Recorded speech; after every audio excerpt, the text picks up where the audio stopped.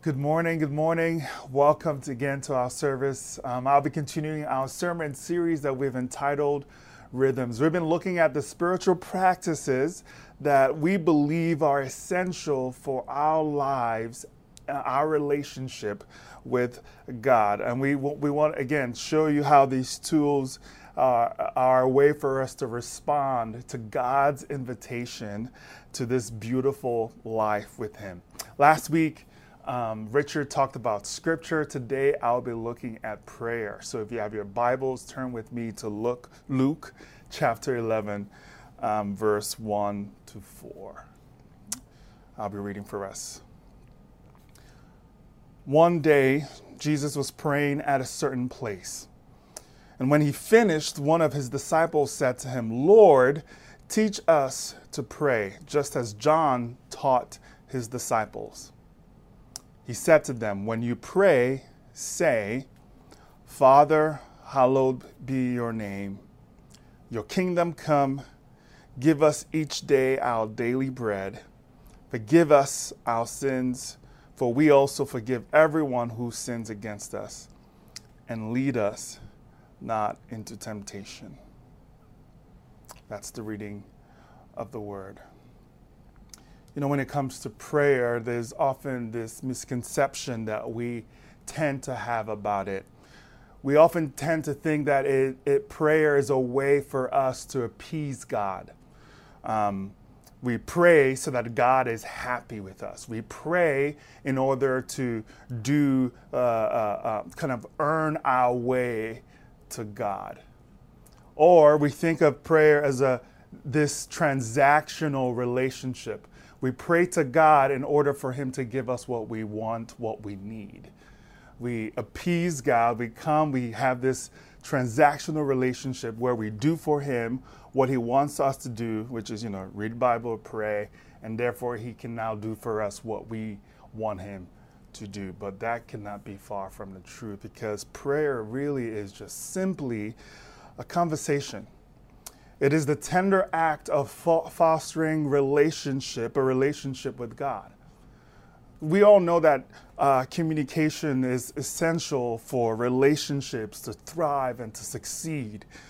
We know that in order for spouses to have a good marriage, communication is essential. It is one of the most important things you need for that relationship to succeed, or for any relationship to succeed. And prayer really is just that communication between us and God, between humanity and the divine, between His creation and the Creator. And in our text, we see the disciples are curious about the way Jesus prayed, and they came to Him asking Him, "Lord, teach us how to pray." You would think they already knew how to pray, because these were religious men from Jewish background.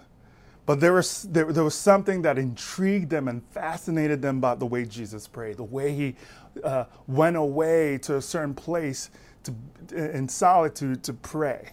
And so they wanted to learn from Him. And so Jesus introduces to them the prayer of prayers.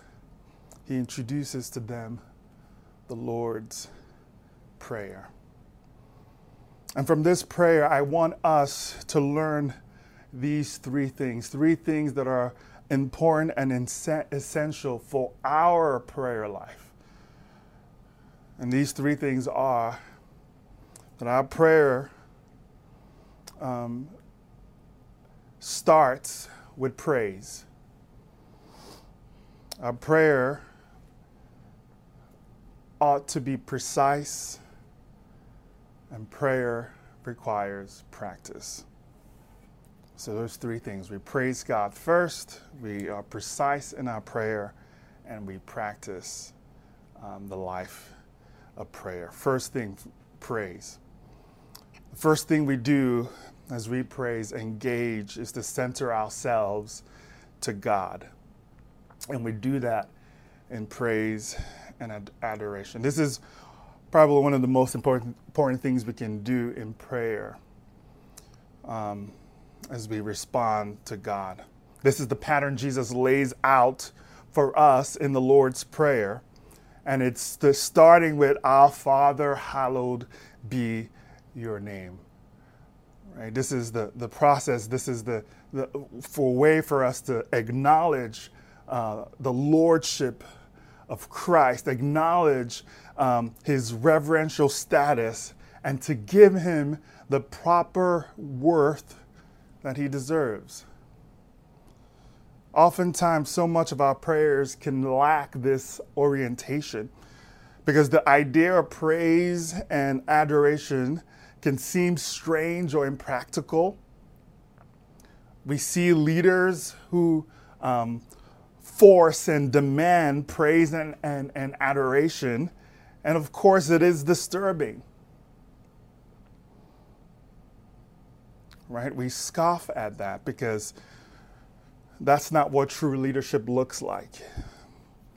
If someone demands praise and respect that they have not earned, then they do not deserve it. So I know sometimes for people, for God, especially if you're not a Christian, for God to demand worship can seem jarring because it seems like God appears egocentric or narcissistic. But that's not the case at all. Because for us to come to this place of worship, of praise, we see Christ reveal something about the Father. He reveals to us that the Father deserves the worship that we give him. Reveals to us that the Father is not this distant being who is not concerned about our condition. Through Christ, we witness the glory of God. We witness the beauty of God in Jesus as he comes in human form to inhabit our world.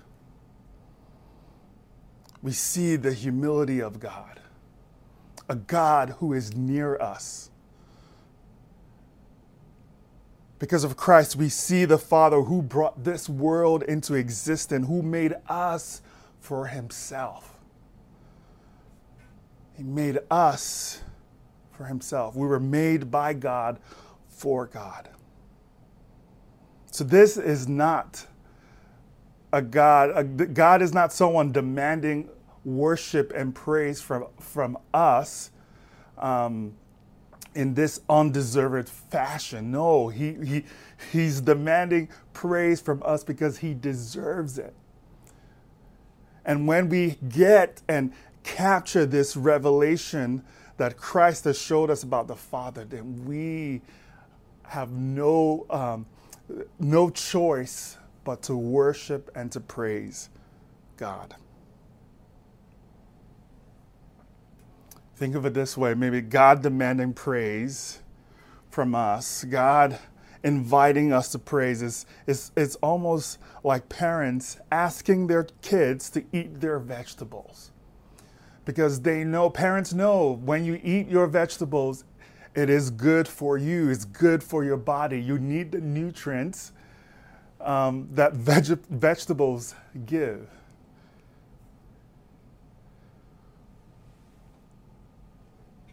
This is a way for parents to actually show love to their kids, even though kids might not at first believe that.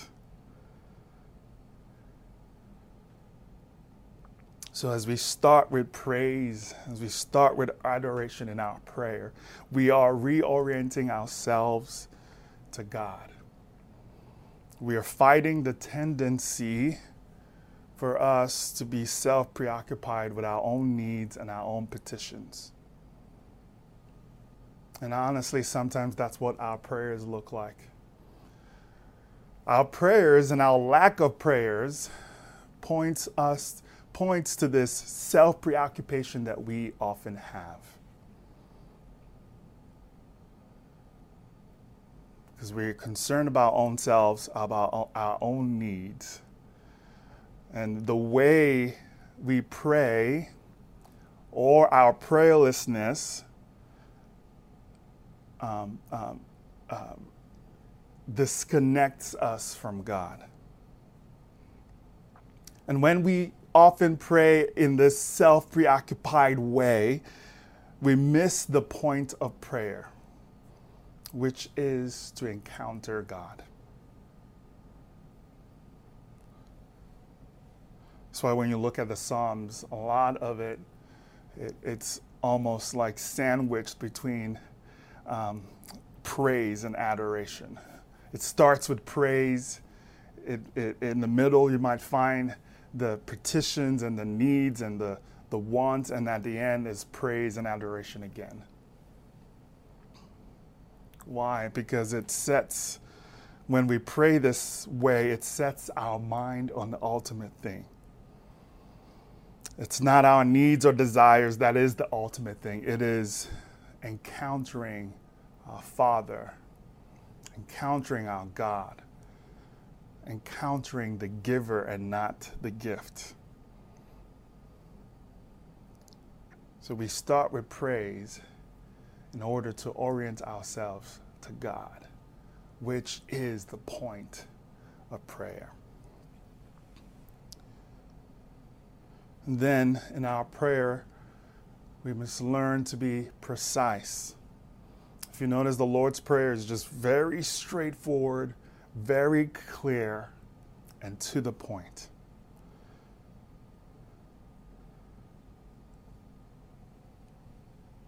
When in prayer, especially if you pray in public or you're praying by yourself, there's this pressure to speak in flowery words, religious words, in Christian jargon.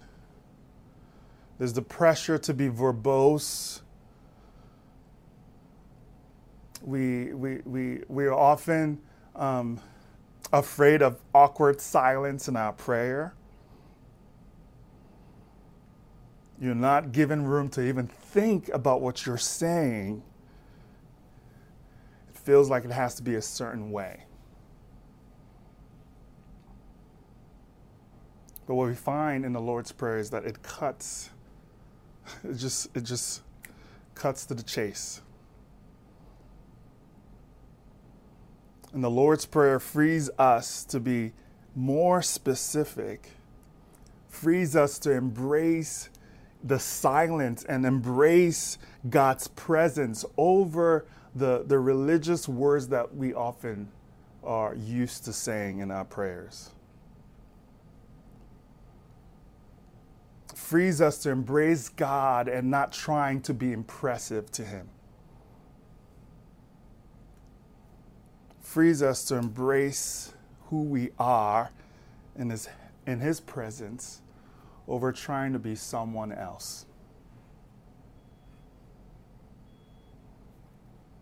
I know sometimes you might listen to the prayers that are crafted during our prayer of confession, and it's crafted well with beautiful words, but don't be intimidated by that. God is interested in you. He's interested in you being present with Him. He's interested in you just being clear and specific with Him. God is not asking you to be a theologian. He's not asking you to be an artist or a poet. He's just asking you to come as you are, to bring who you are to the plate.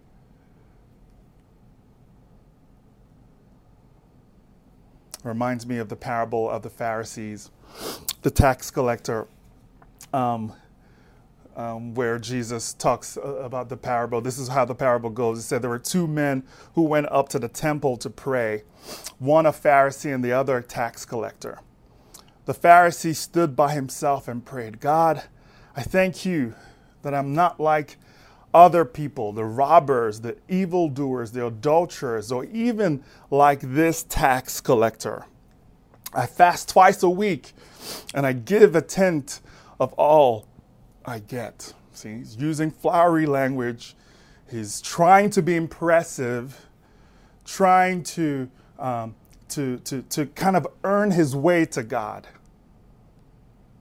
But the tax collector who stood at a distance, the text says, he would not even look up to heaven, but beat his chest, his breast, and said, God, have mercy on me, a sinner. Simple prayer. That's it. God, have mercy on me, a sinner. I know there are times in my life when all I can pray at a moment is, God, help me. In moments when I felt sad or depressed or in despair, all I can say is, God, help me. Or if I was on my knees and I didn't even have words to say, and I was just present with God. And there was something beautiful about that, when we can just be with God, that even more than words can say, God is present with us and hearing our prayers. God is not interested in your righteousness. God is not interested in how good you are. But he wants us as we are, in brokenness and in humility, in our shame, in our fears, in our sadness, in our despair, in our joy, in all, wherever we find ourselves, God is interested in who we are, and that we just be present with him. So we can stop all the pretense. We can lay down all the facades and all the masks that we have to wear in front of everybody, in front of your coworkers, in front of your family members, in front of your friends. God is asking that we lay them all down. Be present with him. He's accepting us. He's embracing us just as we are. And then lastly, we practice. We do it. I know we've been in a season where thank God we're coming out of the pandemic, but it's been a year when all of our rhythms have been misplaced, out of place. And I know one of the things that I've suffered because of this pandemic might be even these practices. We were talking about this during, I forget if it was staff meeting or during our prayer time this week. And we were talking about how pre-pandemic, we would meet for prayer, First Seek, on Wednesdays, 7 a.m. 7 a.m. I can't even believe that. So early. And now we are meeting at 8 a.m. But to imagine even going back to 7 a.m. seems like just unimaginable. But because our rhythms, again, has just been misplaced, out of place. But one of the reasons we're doing this sermon series, again, to reorient us to those practices that point us to God. So as we engage, I want to encourage you to engage. Again, maybe you have not been praying. Maybe you've been in a season where prayer just seems so far away. But we re-engage with God through prayer.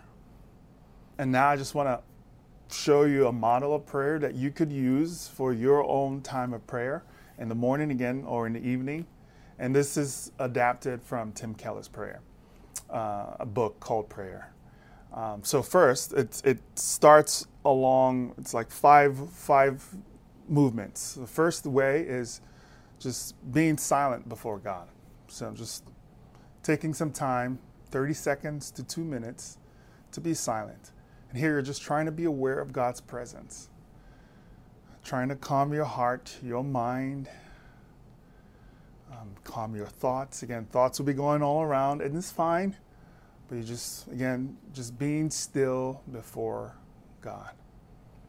You're going to think about different things. Again, that's fine. But we stay still before God, trying to be aware of his presence. And then we move on to meditation. where we read a passage in the Bible. If you can read a chapter in the Bible, great. If it's just 2 verses in the Bible, that's great too. You can read from the Psalms, you can read from the Gospels, and you read it and you're trying to be aware of what's God saying to you. What from that passage are you learning about God? What truth is God revealing to you as you have just read that passage? And then you move on from that to a word prayer, and you're praying based on what you've just learned, thanking God for who He is, the truth you just learned about who He is, and you're expressing that in prayer to Him. Then you move to free prayer. And this is just a time where you get to share your needs and petitions, whatever is on your heart that you want to lay before God, or whatever burdens you have and you want to lay before God. Use this time just to share it to God. Again, be precise, be specific. You don't have to be long, you don't have to be verbose. Just share whatever is on your mind and tell God. And then from there, you move on to contemplation, thinking about what just happened, about this time of prayer you had, and then thanking Him. Thanking Him for listening, for being aware, for being there with you. And you're just using this time to thank Him, to praise Him, and to adore Him again. So this is a model you can use. Again, from silence to meditation, to a word prayer, to free prayer, and then to contemplation. And you can use that as a model for your time of prayer in the morning or in the evening. Friends, I want to encourage you to start that time of prayer. I know, again, maybe this year has been crazy. It's been hard, but we can re-engage again and have that life, that time that we can spend with God in prayer. God bless you.